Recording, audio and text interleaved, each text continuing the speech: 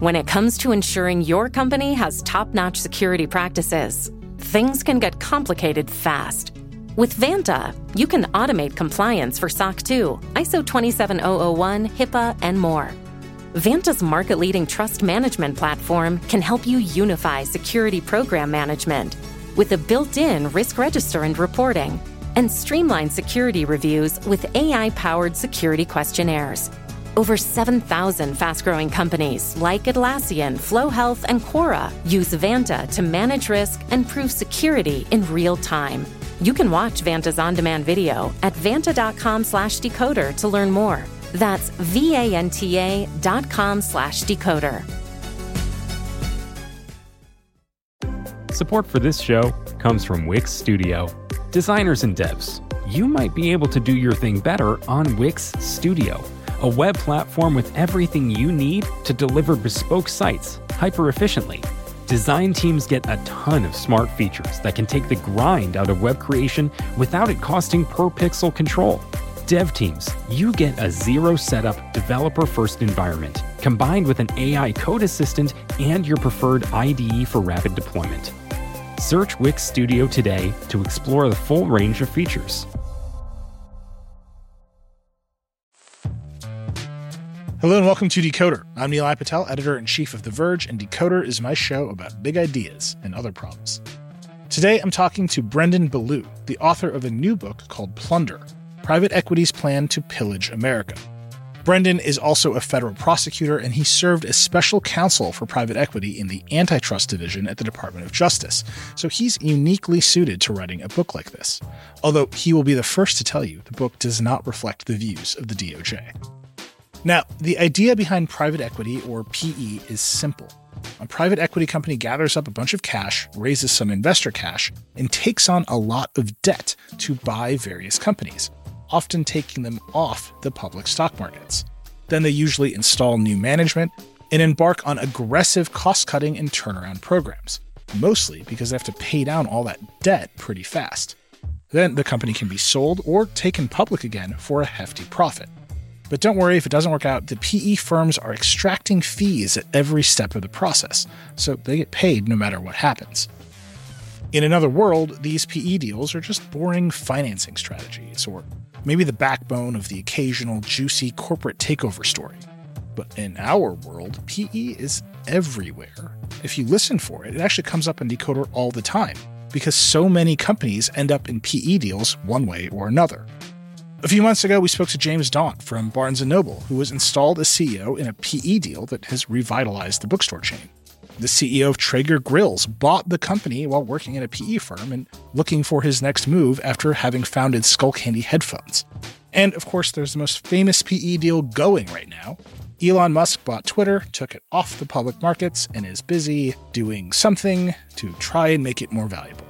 If you're running a company that's up for a private equity deal, the pitch is often alluring. You might just get a hefty payday.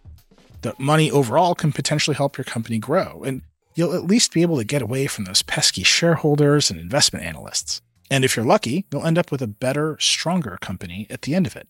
Sometimes that happens. But the modern PE industry has grown virtually unchecked since it kicked off in the 80s. And as Brendan explains, that's had seriously negative consequences for all kinds of markets and consumers, because PE firms have reshaped how business works in America.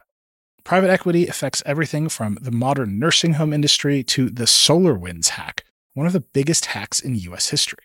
This is a wonky episode, but it's essential. Okay, Brendan Ballou, author of Plunder, Private Equity's Plan to Pillage America. Here we go.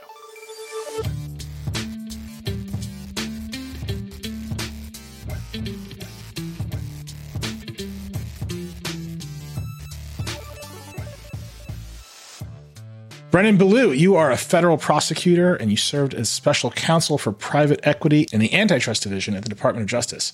You're also the author of a new book called Plunder, Private Equity's Plan to Pillage America. I feel like those might be related ideas. Welcome to Decoder. Thank you so much for having me. The joke on our show is that this is a show about org charts. Fundamentally, it's a show about how companies are structured and how they work, and how their structure connects to what they make and what their values are. Private equity companies are really opaque in that way. There's a handful of really big ones we've all heard of. There's a few smaller ones. How does a typical PE company work? How is it structured? They surround us in a lot of ways. If you consider them together with their portfolio companies, Carlyle, KKR, and Blackstone would be the third, fourth, and fifth largest employers in America. That order might not be exactly right, but they'd be right behind Walmart and Amazon. And yet, most people, I would venture to say, have not heard of those three companies. Part of that is because when Carlyle buys a nursing home chain, they don't brand it a Carlyle company. Or when Blackstone, rents you a single family house, it's not branded, a Blackstone property or what have you. So generally what happens is there is a smallish legal entity that is the private equity firm itself, which advises a series of funds. So Carlyle will have Carlyle Fund 1, 2, 3, 4, and so forth that have a lot of investors. So often sovereign wealth funds, pension funds, and so forth. And then those funds ultimately buy companies, whether it's, as I said, nursing homes, single-family rentals, veterinary clinics, OBGYN practices, and so forth. The really interesting thing about that, and I think what is sort of drew me to this as a lawyer, but also concerns me as a citizen, is that because of the layered ownership structure of private equity firms, oftentimes private equity firms have control of the companies they buy, but very little responsibility when those companies do arguably illegal things.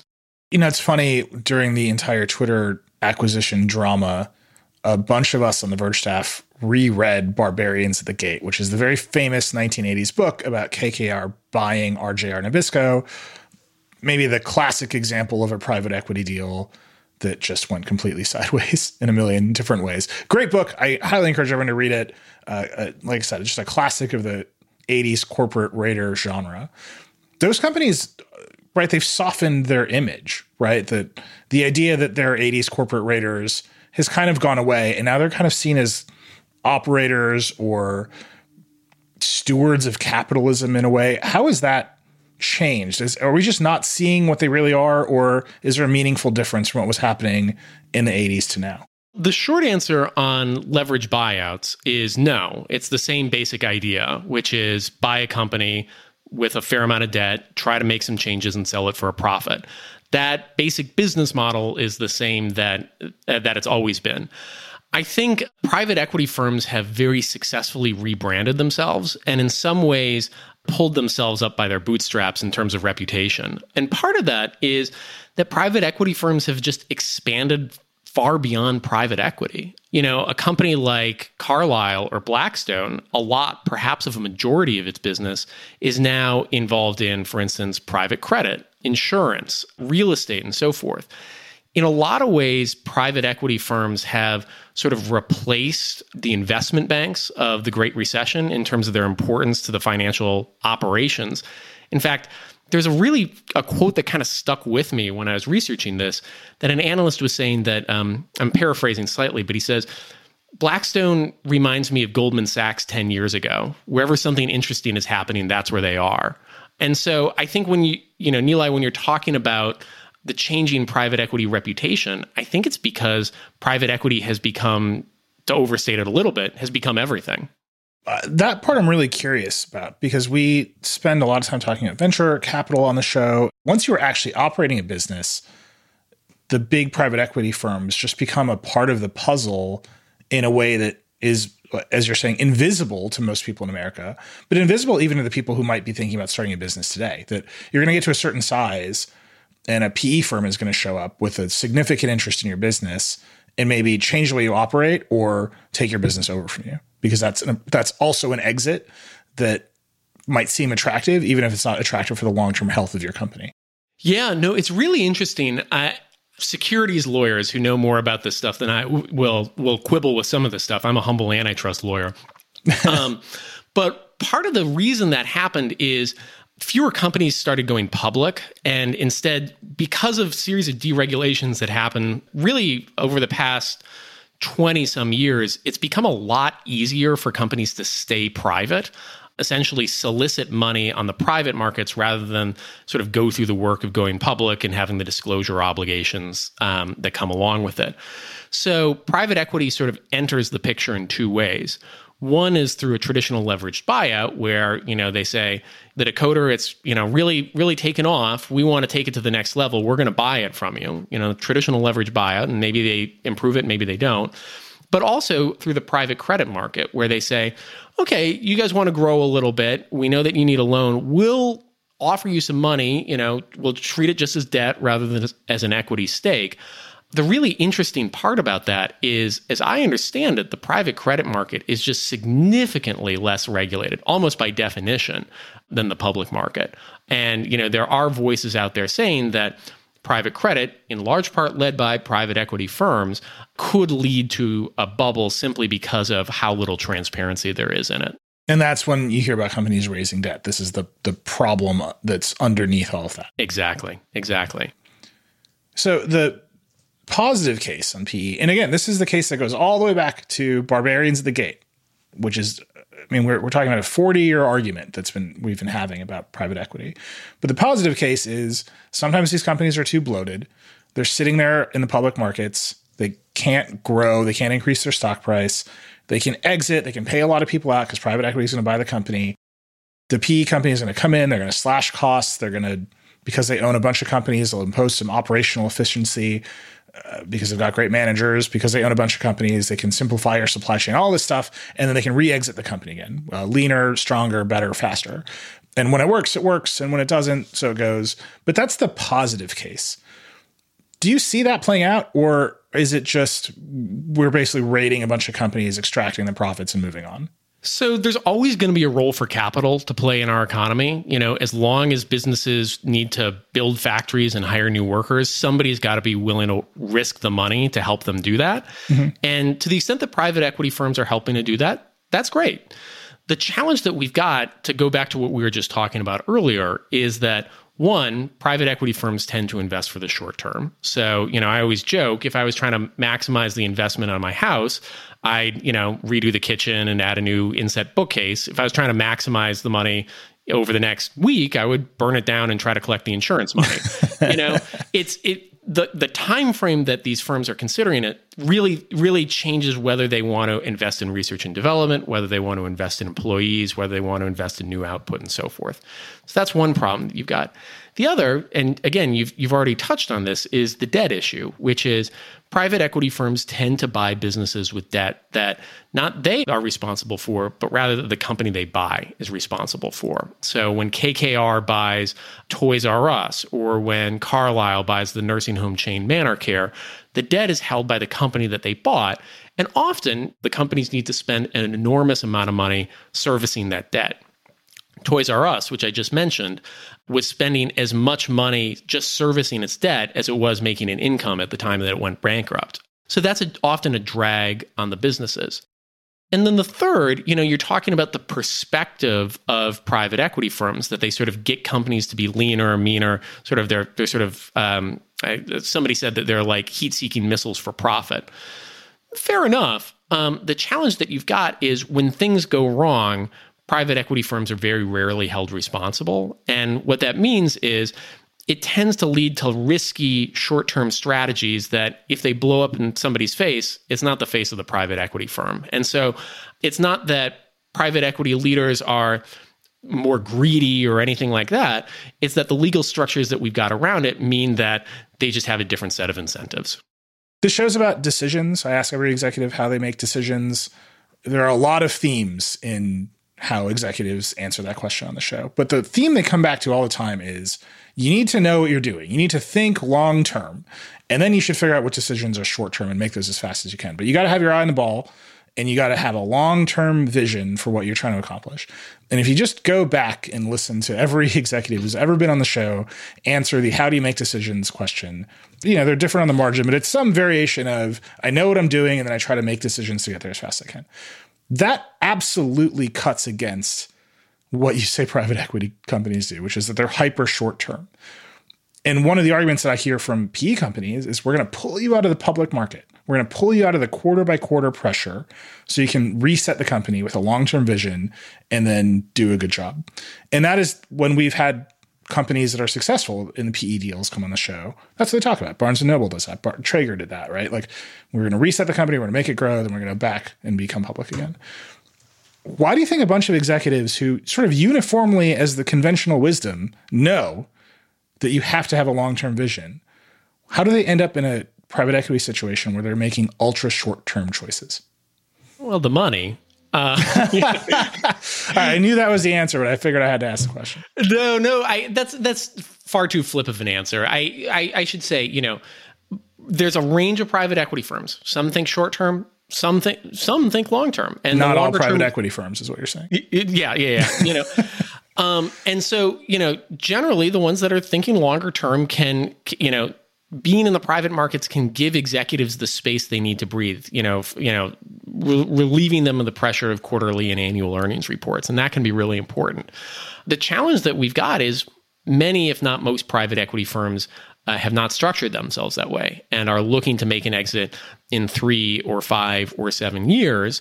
And if you do that, then, it takes more than that to build a factory. It takes more than that to get a new product, a new and innovative product line going.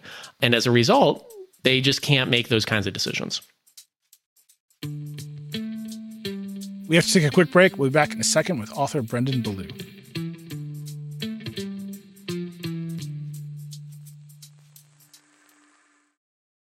Support for the show comes from the Harvard Business Review, the leading destination for smart management thinkers. You're a business leader, which means you have to deal with several different issues week after week. Look, it can be tough being the one calling the shots, but the Harvard Business Review can be a good place to help lighten the load on your shoulders. There's a lot of great stuff you can find at hbr.org, but for just $10 a month, you can get access to unlimited content, including insider newsletters, case studies, and the HBR mobile app. I had a chance to check out hbr.org, and let me tell you, the articles and case studies are very enlightening.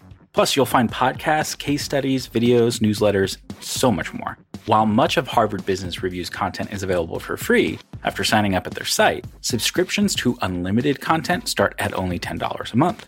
Go to hbr.org/subscriptions and enter promo code DECODER right now to take advantage of this great offer. Again, go to hbr.org/subscriptions, enter promo code DECODER to learn more about this great opportunity to help manage your career and business.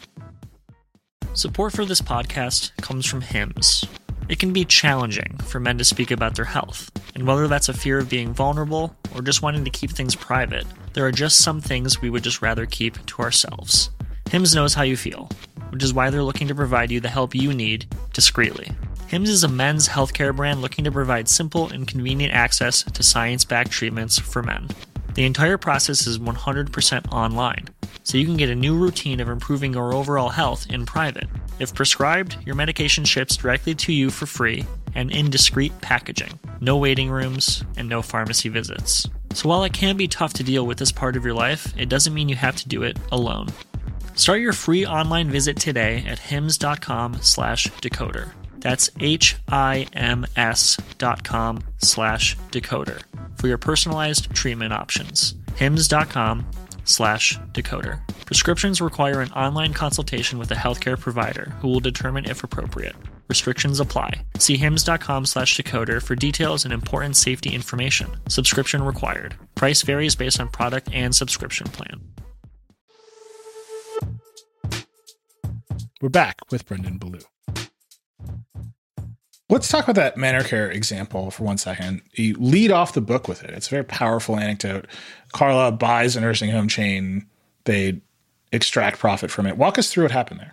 Sure. So Carlyle is a large private equity firm. It bought HCR Manor Care, which was once the second largest nursing home chain in America, and then executed a number of tactics that are pretty playbook in private equity land. So they executed a sale leaseback, which is they sold the underlying assets of the nursing home chain and had the chain lease it back for a sort of a quick hit of money, but now they've got a long-term obligation. They executed what's called a dividend recapitalization. So ManorCare had to borrow money to pay Carlyle and the other investors a profit.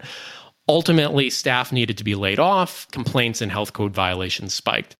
Unsurprisingly, a resident at one of these facilities dies. Without sufficient staff, she has to go to the bathroom by herself.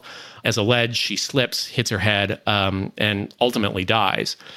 But when her family sues for wrongful death, Carlisle gets the case against it dismissed. And what it says to the court, oh, no, we don't technically own Manor Care. Instead, we advise a series of funds whose limited partners, through a series of shell companies, ultimately own Manor Care.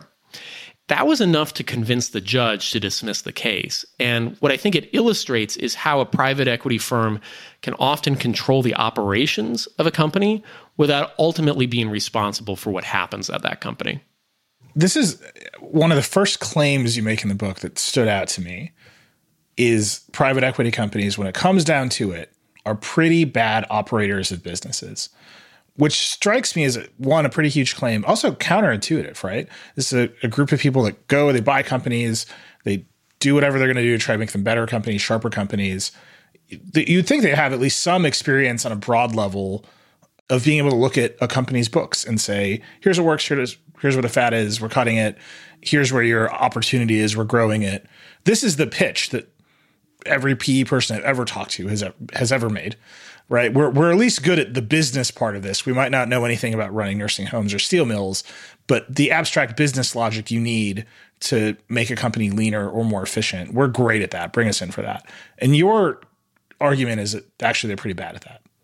And I don't want to make sweeping claims that every private equity firm is bad at operations. That's certainly not the case. And we've got some examples of firms that invested for the long term and brought sector-specific knowledge that I think ultimately did a lot of good for the companies they bought.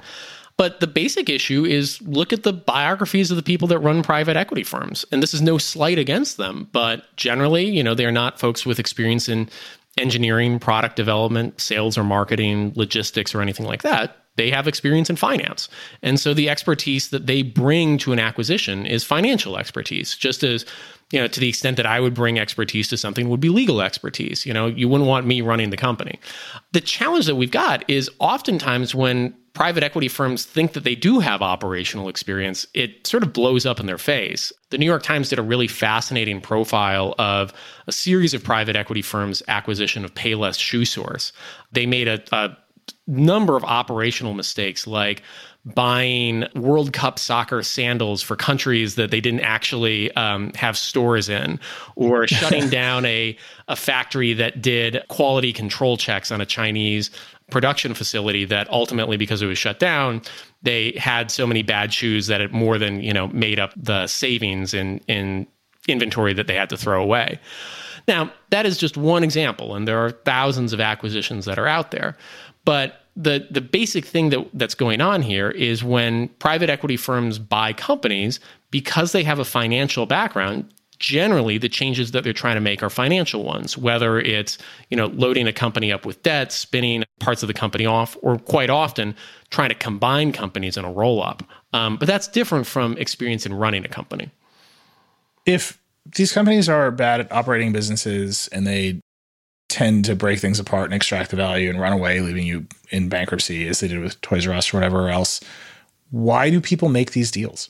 It's a great question. And again, I think that private equity can be tremendously successful, certainly for the private equity firm, oftentimes for the limited partners that invest with them, and generally for the executives of the companies that sell to the private equity firms. So for instance, whether it's a big company like Toys R Us that, sells to KKR, or a small one like a veterinary clinic or a dermatology clinic whose doctor wants to sell, retire, selling to a private equity firm can make a lot of sense because you'll get a large payout because you've got a lot of equity. The challenge that you've got typically is for the people that remain. In the medical space, for instance, I just mentioned dermatology. The challenge of private equity ownership has become so pervasive that I look at job listings now and they will literally say, we need dermatologists at such and such a practice. And they'll say in all caps, not private equity owned. So it's become a problem enough in the industry that people see this as a business model that should be avoided. I feel like I need to disclose that my sister's a dermatologist and she just sold her practice to a PE roll-up. This explains your great skin, you know? Yeah. She won't prescribe me off-label as much as I want. Why is this happening in these markets? Like that one in particular to me, just candidly, just watching my sister go through it, it's like, okay, this entire market is being taken over by PE companies. They can't all exit the same way. Right? They can't all just extract fees from the same client base in the same cities.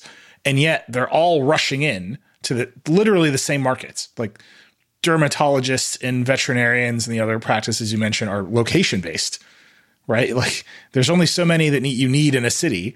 And yet they all seem to be rushing into the same markets. Why is that? So I think it's two things. One is a lot of the acquisitions that we're just talking about are part of roll-up strategies. So the idea here is we're going to buy all of the dermatology or many of the dermatology practices in a given geography. And potentially that has efficiencies. You have the same back office billing and so forth.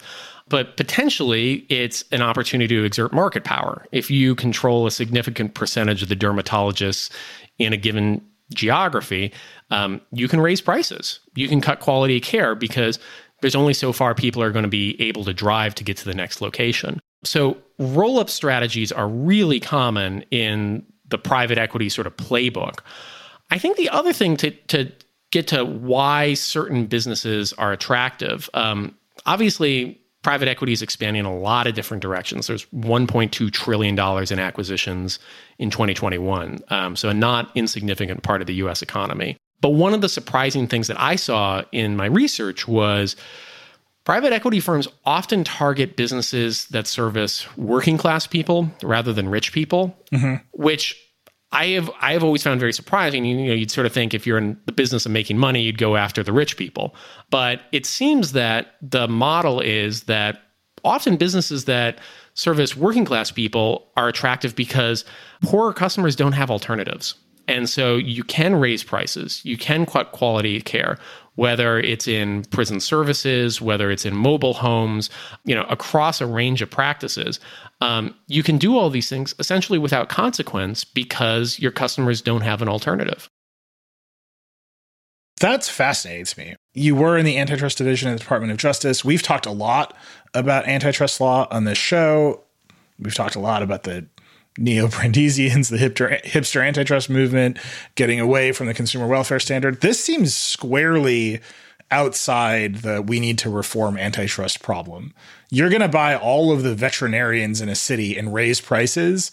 You don't need to reinvent antitrust law. Robert Bork would say you've bought up all of the veterinarians in a city and raised prices. You've literally harmed the consumer welfare. We should stop it. I think Robert Bork would find perhaps a reason even to justify that one. But probably because he got hired by a private equity company. It's interesting. I can't get into too much of the details because of my work, but I will say one of the interesting challenges that you've got with private equity roll-ups is, when you're looking at antitrust sort of potential cases, when it's one big company planning to buy another big competitor, I wouldn't say it's an easy case, but it's a straightforward one because it's a national or international market. And you look at, okay, how are the market shares of these companies going to change? And then you hire some economists and try to figure out, okay, is that enough to raise prices? Here, because the acquisitions are much more distributed across geographies, and in antitrust, you have to define a geographic and product market, it's actually a much larger case in some ways to go after these smaller acquisitions because you're not looking at a national market, but rather many local ones. So I think that these sorts of roll-ups, are subject to the antitrust laws, but the antitrust cases, interestingly, are much more complicated. Yeah, I don't want to push too hard on this because I know you want to keep some distance here, but I just have to say, that sounds absolutely backwards to me, right? Like we're going to try to block the AT&T Time Warner merger and we're going to do calculus in front of a judge to show that prices will go up or down 15 cents when it's obvious what the real problem is, but we can't say that. Like that was a very complicated big deal that was like a 50-50 shot because you had to make a bunch of complicated leaps about what AT&T's business logic was, which ultimately made no sense and they sold it anyway. Fine. I'm going to buy all the veterinarians in Chicago And then our plan to make that worth it is raise prices is absolutely straightforward, right? Like I can explain that to anyone and say, do you think you should allow this? And the answer, regardless of political belief, would be, that seems bad. Well, and obviously I can't get into the details here because of my work, but I will say I think that the leadership of the Department of Justice and the Federal Trade Commission are very attuned to those arguments and thinking about how can the antitrust laws be used to help regular people, not sort of these abstract, airy arguments. I'll also say, and I think that this is a really important point, is under the law, the federal government is not the only enforcer of the antitrust laws. Every state attorney general has the authority to enforce the Clayton Act. Individual litigants have the power to do that too. So I think as public awareness is growing on these issues and people are understanding how these roll-ups are occurring, there are a lot of different levers people can push on to make action here. It seems like another piece of the puzzle here is just some of the tactics you've described, right? We're going to go buy Manor Care. We're going to sell all of their real estate and have the company lease it back. So we've made money on the sale, and now we might have sold it to ourselves, so they're going to lease it back. I think they did that with Shopko, which was a big retailer in Wisconsin where I grew up. That kind of strategy seems very obvious. It seems to create the same exact kind of chaos for every kind of company that undergoes those moves. Why is something like a leaseback arrangement so common, and why doesn't it seem to be as regulated as it should be, given its very obvious negative consequences? So just to set a baseline on the sorts of tactics that we're talking about, and we've already sort of referenced this a little bit, a sale leaseback is where the private equity firm directs the company to sell its assets, the Shopko store, the factory, the hardware that it has, and then lease it back to itself. And that gives you a short burst of cash from the sale, but then you're shouldered with the ongoing obligation to pay back the things that you once owned. We also mentioned dividend recapitalizations, where a company, a firm will direct a company to borrow money to pay itself a profit. These sorts of things have been on the books for a long time. I think private equity firms have been really smart about identifying the opportunities here and using them. And sort of abstracting from those two examples specifically, I think it's just important to note how effective private equity firms have been in protecting their legal advantages over the years. Private equity firms have donated something like $900 million since 1990 to federal candidates. They have a bench of employees that include former cabinet members, secretaries of state, Treasury, Defense, chairman of the FCC, SEC, and so forth. And so when it comes to protecting preferred legal advantages like the carried interest loophole, surprise medical billing, and so forth, I think that they've just been really, really effective in a way that even other very powerful industries have not been. Is that because people can't see? I feel like, the healthcare industry, for example, lobbies quite a bit in this country. The pharma industry lobbies quite a bit, but they're villains, right? People can see what they're doing. They understand the experiences they're having. They understand that there's a different kind of experience you might have if you just go to Canada or something, and they are villains. The PE companies are kind of invisible, right? You can't quite see how those rules affects regular people. Is that why they've built such a political advantage here? Or is it they just revolving door every ex-government official onto the board of a PE company? I think it's a combination of those things. I think a lot of former government officials went to PE, and so they've got a friendly face when it comes to lobbying in a way that I think people go to private equity in a way that they might be more reluctant to go to an oil and gas company or even a healthcare company or something like that. But I also think it goes directly to what you just said, which is private equity is sort of everywhere and nowhere in a lot of ways. And one of the things that I think PE firms have been most successful at is making their issues seem boring, which is when you talk about the carried interest loophole, like your eyes start to glaze over. It sounds so dull, and yet it has such profound implications for the equity of our tax code. Or when you talk about surprise medical billing, I mean, those laws are the difference between a fifth of Americans carrying significant medical debt and not. It affects literally tens of millions of people's lives. But I think private equity firms have managed to seem very opaque, very dull, and almost kind of prestigious in a way that I think a lot of other industries have not been able to do. All right, we'll be back after one more quick break. Stay tuned.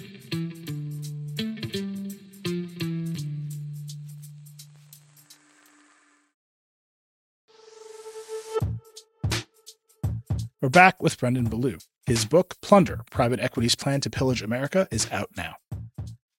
I'm going to just ask you like a very silly sort of like 1L question back to I was not a great law student, but yeah, you were a lawyer. Yeah. Well, I wasn't great at that either. None of that went well. But this thing you're talking about where the private equity companies actually operate the companies that they're invested in through their funds, they direct their operations, they roll them up, they have preferred supplier agreements. I think you have the example of Talbot's in the book where they force them to change clothing suppliers and Talbot's folded. It's just very obvious that you could go to a court and say, look, get through the corporate veil. The law school term is pierce the corporate veil and get to the people making the decisions. This whole show is about decisions. Like, get to them. We can see them. They're right there. And they bought this clothing retailer and they own that t-shirt maker and they're forcing this clothing retailer to switch from this vendor to the one they own. And people hate it. And now the companies, like, just go look at them. And it doesn't seem like that is easy or even possible. It's really interesting. Yeah, and we're kind of geeking out like first-year law students here, but it's really hard to hold the private equity firms responsible for their portfolio companies' actions. And to, put a pin on the doctrine that you just said, this is called piercing the corporate veil.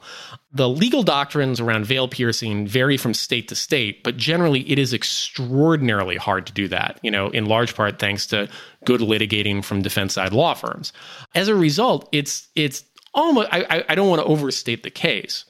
It's almost impossible for a private equity firm to be held legally responsible under common law veil piercing arguments.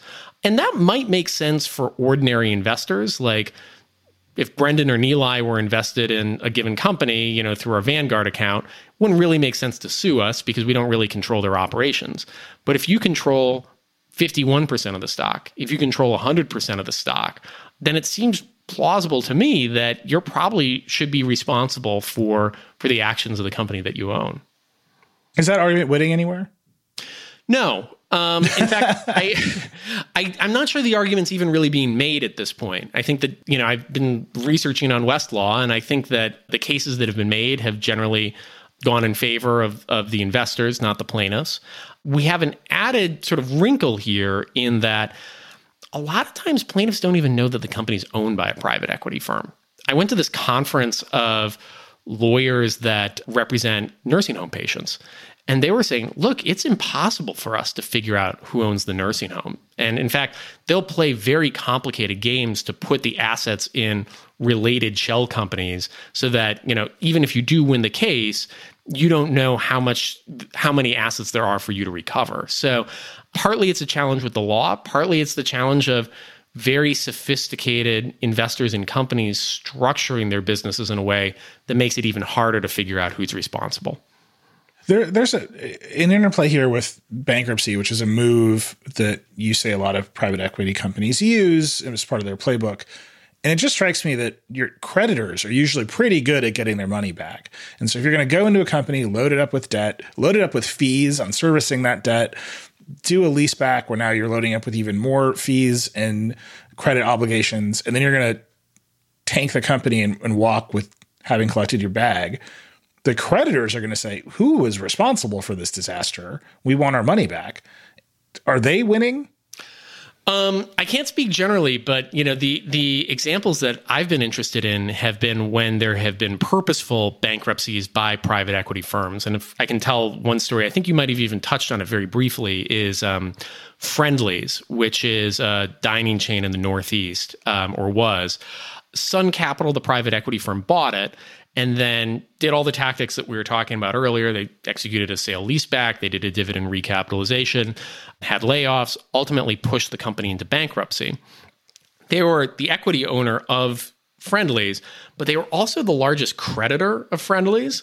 And in the bankruptcy process, normally the ownership sort of flips. And so as the largest owner and creditor, Sun Capital was able to sell Friendly's from itself to itself, which was, reading the court documents around this, it was like a fascinating sort of shadow play of, sort of describing this as a third party. And I was like, no, it's just a different fund of Sun Capital's. And it was not, I should be clear, fraud or deception or anything like that. It was just clever lawyering.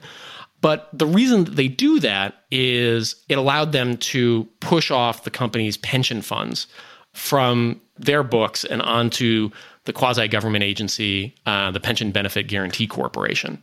And so it meant that Sun Capital and Friendly's would no longer be responsible for the pension debts, the PBGC would. And that's one of the ways that they can use bankruptcy to their advantage. I'll say, if you're both the owner and the largest creditor, you can kind of push aside the other unsecured creditors, and that gives you another advantage here. So all that's a long answer to your short question that I think private equity firms have proven extraordinarily adept at using the bankruptcy system as well to their advantage. You've got another claim in the book that says, look, the problem here is that judges and members of Congress and regulators, they just don't see how it works. All these moves are hyper-technical, hyper-financialized, and your average, district court judge is just flabbergasted at what's going on and saying, look, it's capitalism at work. Is that changing? Is there a mechanism to change that? Is that they've just gamed it too hard and they've hired too many people onto their boards of directors? Like, how do you fix that kind of problem? We see it in tech all the time. Every tech lawsuit is sort of like a disaster of misunderstandings. But you're saying here it's happening on the business side as well. So fortunately, we have podcasts like Decoder to educate people on sort of the basics of private equity and help people understand sort of the problems that we've got in the business model. I do think that there are a lot, and again, maybe I'm showing my bias here as a bureaucrat, but I think that there are a lot of people in state, local, and federal government that want to do the right thing by ordinary people, but don't understand the consequences of some of these actions. So, just to go back to bankruptcy, there's really technical arguments around things like credit bidding and 363 sales that really judges just need to be made to understood sort of the consequences of these things. But there's nobody on the other side often helping them do that. I see the same thing happen in other agencies. It would be really helpful if there were ordinary people talking about, here are the consequences of understaffing nursing facilities at private equity-owned nursing homes. Here's the consequence of private equity firms not having a fiduciary duty to their limited partners when pension funds make investments. Here's the challenge that we've got when prison phone services charge exorbitant rates at the direction of their private equity owners. I think it's a project of helping people understand how private equity works and then how it impacts their life. And if we can do that, there are a lot of different levers that we can move to have some change. I want to ask a few more broad questions, and then you end the book with a long list of very specific policy recommendations that I want to get into. Too long. Yeah, it's great. We had Cory Doctorow on the show ages ago, and he's like, you don't want to write the book that's like 12 chapters of problems and one chapter of call your representative. Like, you want to write the solutions, and you have a lot of solutions. So I do want to talk about them. But broadly, there's this idea that, okay, you've got full hyper-capitalist, laissez-faire, just go for it, the market will figure it out. And then you end up with a quasi-controlled market anyway, because you just have a handful of giant firms dominating entire sectors of the economy. And they're just, instead of having state control of it, you just have like two guys, right? And that seems like a problem that we can see expressed right now, right? This is in the private markets, you've got a handful of PE companies. In the public markets, you've got a handful of index funds, and they might as well just be controlling the economy. That seems like a problem that should cut across party lines, right? We should have functional markets. Everyone agrees that competition is good for consumers and that having new firms enter like lowers prices and makes better stuff. Do you see the political will to actually go and change it? Or do you see, this is basically hypercapitalism. It's the thing that we want on whatever side of the aisle you're on? It's a super interesting question. And I mean, it's been really fun talking about this book with people because I was doing an interview with a fairly conservative Republican at the beginning of the week. I was doing an interview with some DSA adjacent folks in the middle of the week. And I said to them both, wherever you are on the spectrum from sort of true free market capitalist to Harringtonian socialist, like the basic problem of the private equity business model should concern you because it is not capitalism. It is a perversion of capitalism or, sort of an aberration of capitalism. And so I think that there should be sort of a bipartisan, sort of cross-ideological consensus on this, which is if you want a healthy economy that works for people and works for the long run, we need to change the incentives of private equity. Now, can that be done? I have to say, I am really encouraged by what's happening around private equity in specific industries. You know, I just mentioned prison phone services where PE has been very active. There have been a number of activist organizations that have had extraordinary success in limiting the rates that need to be paid by prisoners to make phone calls. At one point, it was as high as $25 for a 15-minute call. This is activism that was happening at the local, state, and now the federal level. In fact, legislation was just passed in Congress last year to address this. Similar movements are happening around nursing homes.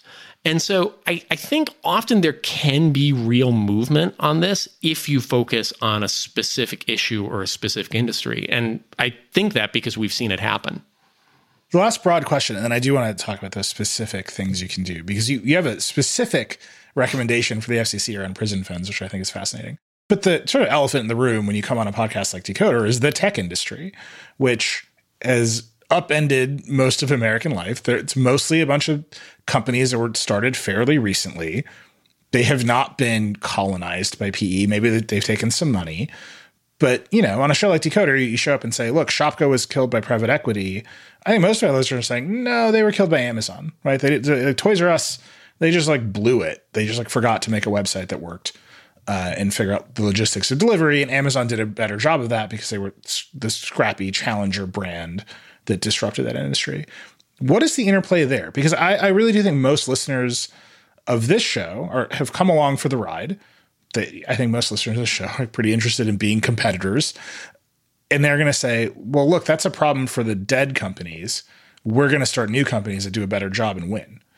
Yeah. That just seems like a pretty big tension if you're describing an economy that's being taken over by PE. That's a great point. And I'm always adamant about pushing back slightly on the story on Toys R Us. Toys R Us was profitable the last year before it declared bankruptcy. The challenge was that it had so much debt that it was servicing that rather than able to expand its operations. And it had advantages that Amazon didn't have in terms of physical stores and so forth. But that's a rant perhaps for a future podcast. In terms of if you're in the tech industry, why should you care about private equity? Because, you know, to the extent you're interacting with finance, it's probably through, you know, venture capital firms and not through established PE firms. Well, two things. One is private equity has expanded into the tech industry in a lot of different ways. The most prominent example, unfortunately, is probably the purchase of SolarWinds, which was the cause of what was called the greatest hack in United States government history. Based solely on the reports filed with the SEC, it appears that SolarWinds moved its engineering work at least partly to Belarus after it was acquired by private equity firms. Now, that's not necessarily the vector by which the attack happened, but if you care about long-term security, perhaps moving your development operations to a Russian ally is not the best move. So part of it is that private equity is moving into the tech industry. But the other part is, you know, what we need to be caring about is the overall vibrancy and competitiveness of the American economy. And one of the challenges that we've got, America faces this every 30, 40 years, is we invent a broken business model. You know, 20 years ago, it was subprime lenders. 40 years ago, it was savings and loans. 60 years ago, it was conglomerates. 100 years ago, it was trusts. It's something that we keep doing, and it ultimately has a tremendous drag on economic performance. So if you care about the country growing and prospering, then the challenges that we face with the PE business model should probably concern you. Do you see a future where the big tech companies, which now control just massive swaths of the economy themselves and have enormous amounts of money in the bank, start to do the sorts of things that the PE companies do? Like if you had Apple's amount of cash, the number of things that you can do to move the needle is like vanishingly small, which is why they keep chasing after cars and healthcare. But it might be easier for them to just go buy a bunch of nursing homes and run the PE playbook and achieve at least fiscal growth that way. I'm not saying that comports with their values, particularly in Apple's case, but you just see, well, if you've got a war chest like that, this is a set of options you might have on the table. Yeah, it's interesting. I mean, Apple seems to have handled its excess of cash by doing stock buybacks. So, there's another way that you can use that money. I think it's a really interesting idea, which is eventually you've got enough money sitting around and you need to figure out what to do with it. Private equity as a tactic certainly seems like it would be very appealing. And I think that should be concerning if you think that this is ultimately going to be a drain on the economy. But Neil, I wouldn't give them any ideas if I were you. I don't think I mean, again, in our world here on Decoder, right, we mostly get startup CEOs or mid-sized company CEOs that are saying, look, there's a kill zone around these companies where if we make a product that competes with them, they'll just bundle it into the operating system and my company's doomed. And that seems like one set of competitive problems.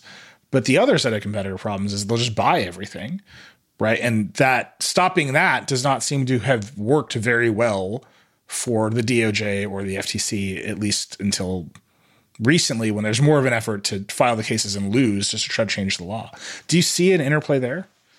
Yeah, the other, and maybe this isn't quite responsive to your question, the other interesting possibility is that venture capital firms become more like PE firms. It's like Andreessen Horowitz is just becoming, such a massive entity that eventually they might be looking at sort of more the leverage buyout model than sort of the traditional bet and hope you win the lottery or something like that. But I get your point, which is there's so much money sort of around tech right now that it's possible that the private equity business model essentially becomes inevitable to at least one of the players there. You have a lot of specific solutions at the end of the book. I want to talk about those. One of them is actually regulating roll-ups, regulating mergers, regulating combinations of firms. That does connect to, I think, the antitrust reform movement to say we should stop more of this. We should have more companies, not fewer. We should not allow companies to roll up every veterinarian in Chicago. Is that possible? I mean, it seems like you would have a particular insight into that. Like, that seems at once the easiest thing to suggest to just the random person, and also, for some reason, the hardest thing to achieve. I obviously can't go too far into specifics here, but I will say the basic laws of antitrust apply to everybody, whether it's a gigantic multi-billion-dollar acquisition or if it's a small, purchase of an OBGYN or veterinary or, dermatology clinic. These laws apply no matter what the size if the effect is to quote the relevant statute, to substantially lessen competition. So I think there is a real possibility here. Obviously, you have sort of the physical constraints of the Department of Justice and FTC, which is DOJ antitrust staffing levels is at what it was in the 1970s. Fortunately, there's been some legislation to change that. But there's a limited number of cases that can be taken on. I will say, I think the leadership of both the FTC and DOJ antitrust are very attuned to these sorts of issues. I'll also say, at the risk of being repetitive here, is DOJ and FTC are not the only enforcers here. Yeah. States and especially private litigants can take action here. Not to get too in the weeds, I mean, one of the challenges that you've got with private litigants is they just don't see where the money's going to come from in taking on these cases. It's like, okay, especially because these companies keep targeting like poor and working class people. Exactly. But I will say, I think that there's been really encouraging sort of civic-minded litigation against private equity firms for some of their practices. So, for instance, the American Academy of Emergency Medicine sued a private equity firm and its physician staffing company for violating state corporate practice of medicine laws, saying, hey, you guys are coming into emergency rooms and essentially telling us how to practice medicine. That violates state law. Now that they ultimately lost that case, but it kind of, I have to say, I was reading the book and I was struck at how many extremely sensible, well-meaning cases you discuss. And then at the end, the caveat is, and then they lost the case. And that just seems like a recurrent theme through this book. Like, people have a great legal theory that, again, to the sort of innocent bystander, the case makes a lot of sense. The problem seems obvious. And then they lose on a technicality of standing or corporate structure or funding sources or whatever, latchet. Like, it's all just like crazy technical legal defenses, not the substance or the merits of the case itself.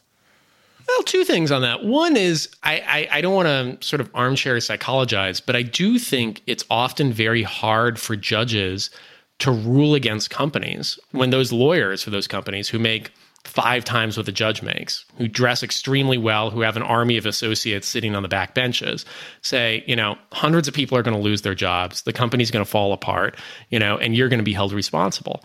I think it's very hard for a judge to go against that, just as a human in sort of thinking about their psychology. So that's one thing. The other thing is, this has happened before. We had, before the trusts were ultimately constrained, we had, as you know, what was called the Lochner era. You had an era of court opinions that was incredibly hostile to sort of social progress. And ultimately, that changed through judges, retiring and judges changing their mind and also popular pressure. I think it's important. I think a lot of non-lawyers sort of forget that, and maybe a lot of lawyers forget it too. The judges are human beings and are influenced as much by public understanding of these issues as anyone else is. So I would not give up on the judiciary quite yet.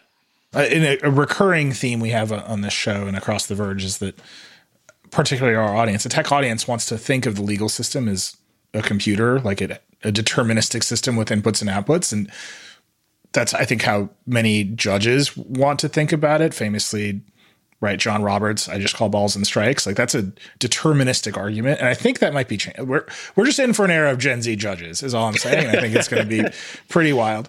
Actually, this is you have a lot of these specific prescriptions here for agencies, right? The Department of Health should require minimum staffing in nursing homes. Around prison phones, you say the FCC should regulate the cost of phone calls from prison. Those kinds of very specific regulations of specific businesses and specific industries, and here are the rules, it seems politically easier to get them. It seems politically easier to defend them in a court, right? And say, look, here's all the harm that was caused. Here's the rule. The rule will stop the harm. Here's the authority that's vested in whatever part of the United States Code that governs this agent. Like, we're just off to the races, right? And it's weird that it's like easier for the government to make some rule that's like all the doorbells should be blue than it is for the government to say we should have a bunch of competition and actually have a market that decides what color the doorbells should be. Why do you think that? Because that's the one where it's like when you go talk to the conservative Republican, they should see that protecting the market keeps the government regulation off of them. But it seems like many of these firms would prefer the sort of here's one regulation, one specific regulation at the cost of a phone call from prison at a time approach than the market approach. Yeah, no, I think it's a really good point about activism and organizing, which is I was getting dinner with an activist. She's in her 80s and she was giving me good advice. And she says, it's hard to start a movement if you don't have something to move. And I think I've seen that happen with a lot of activists is they figure out something to move. And often it's easiest to do that around a very specific issue because you can personalize it, you can humanize it. It's harder to do that around abstract issues on, how do we change corporate veil piercing doctrine and so forth. That said, I don't want to give up too easily on the idea of some of these bigger structural changes in that, in one way of talking about it's an obscure legal common law doctrine. On the other, it's a basic idea of fairness that, the people who make decisions should be responsible for those decisions. And if an institution like Congress historically has struggled on some of these policy issues, there are a lot of different avenues here. States could be acting here. If you're a state legislator, a great thing to say would be, okay, I'm going to introduce a bill that says, if you're a company headquartered in our jurisdiction and a private equity firm buys you, lays off a bunch of people, the company goes bankrupt, the private equity firm should be liable to the losses of the workers. That is a pro-worker, pro-resident reform. It makes intuitive sense. So I think that there is a way to have these big structural reforms. It might just not happen through the parts of the government that people are used to. We're kind of on time here. What's next in this movement, right? You're describing it as a movement. You do have this list of specific things to move. You have this notion that maybe it will be more diffuse across states and maybe private litigants. What's next? What's the next turn here, do you think? Well, I think part of it is the work that you're doing, which is helping to educate people on private equity and sort of the challenges with the business model. The other thing we need to do is just empower the activist community here so that they can keep doing this work of both educating people and pushing elected officials and people in government. So there are a number of organizations out there, the Private Equity Stakeholder Project, Americans for Financial Reform, American Economic Liberties Project, to name just 3 of several. Empowering those groups to really help build a grassroots movement is going to be really important here. Because I want to be clear, this is not a thing that we're going to solve in 18 or 24 months. This is the work of a generation to fix a flawed business model, just as it was the work of a generation to constrain the trusts. But if we did it once, we can potentially do it again. Gen Z judges, man. I'm telling you, this is our future. It's going to be amazing. Brendan, thank you so much for coming on Decoder. The book is Plunder, Private Equity's Plan to Pillage America. I have to say it has one of the best opening sentences of all time, which is, you mentioned that the font that the book is set in is licensed by a PE company. I literally just stopped and laughed at that. Thank you so much for coming on the show. I really appreciate it. Thank you. Thanks again to Brendan Ballou for taking the time to talk today. Thank you for listening. I hope you enjoyed it. As always, I'd love to hear what you think of the show. You can email us at decoder@theverge.com. I read all the emails. And we also have a TikTok. It's @DecoderPod, and it's actually really fun. If you like Decoder, please share it with your friends. Subscribe wherever you get your podcasts. If you really love the show, give us that 5-star review. Decoder is a production of The Verge and part of the Vox Media Podcast Network. Today's episode was produced by Raghu Manavalan and Jackie McDermott. It was edited by Callie Wright. The Decoder music is by Breakmaster Cylinder. Our senior audio director is Andrew Marino. Our editorial director is Brooke Minters. And our executive producer is Eleanor Donovan. We'll see you next time.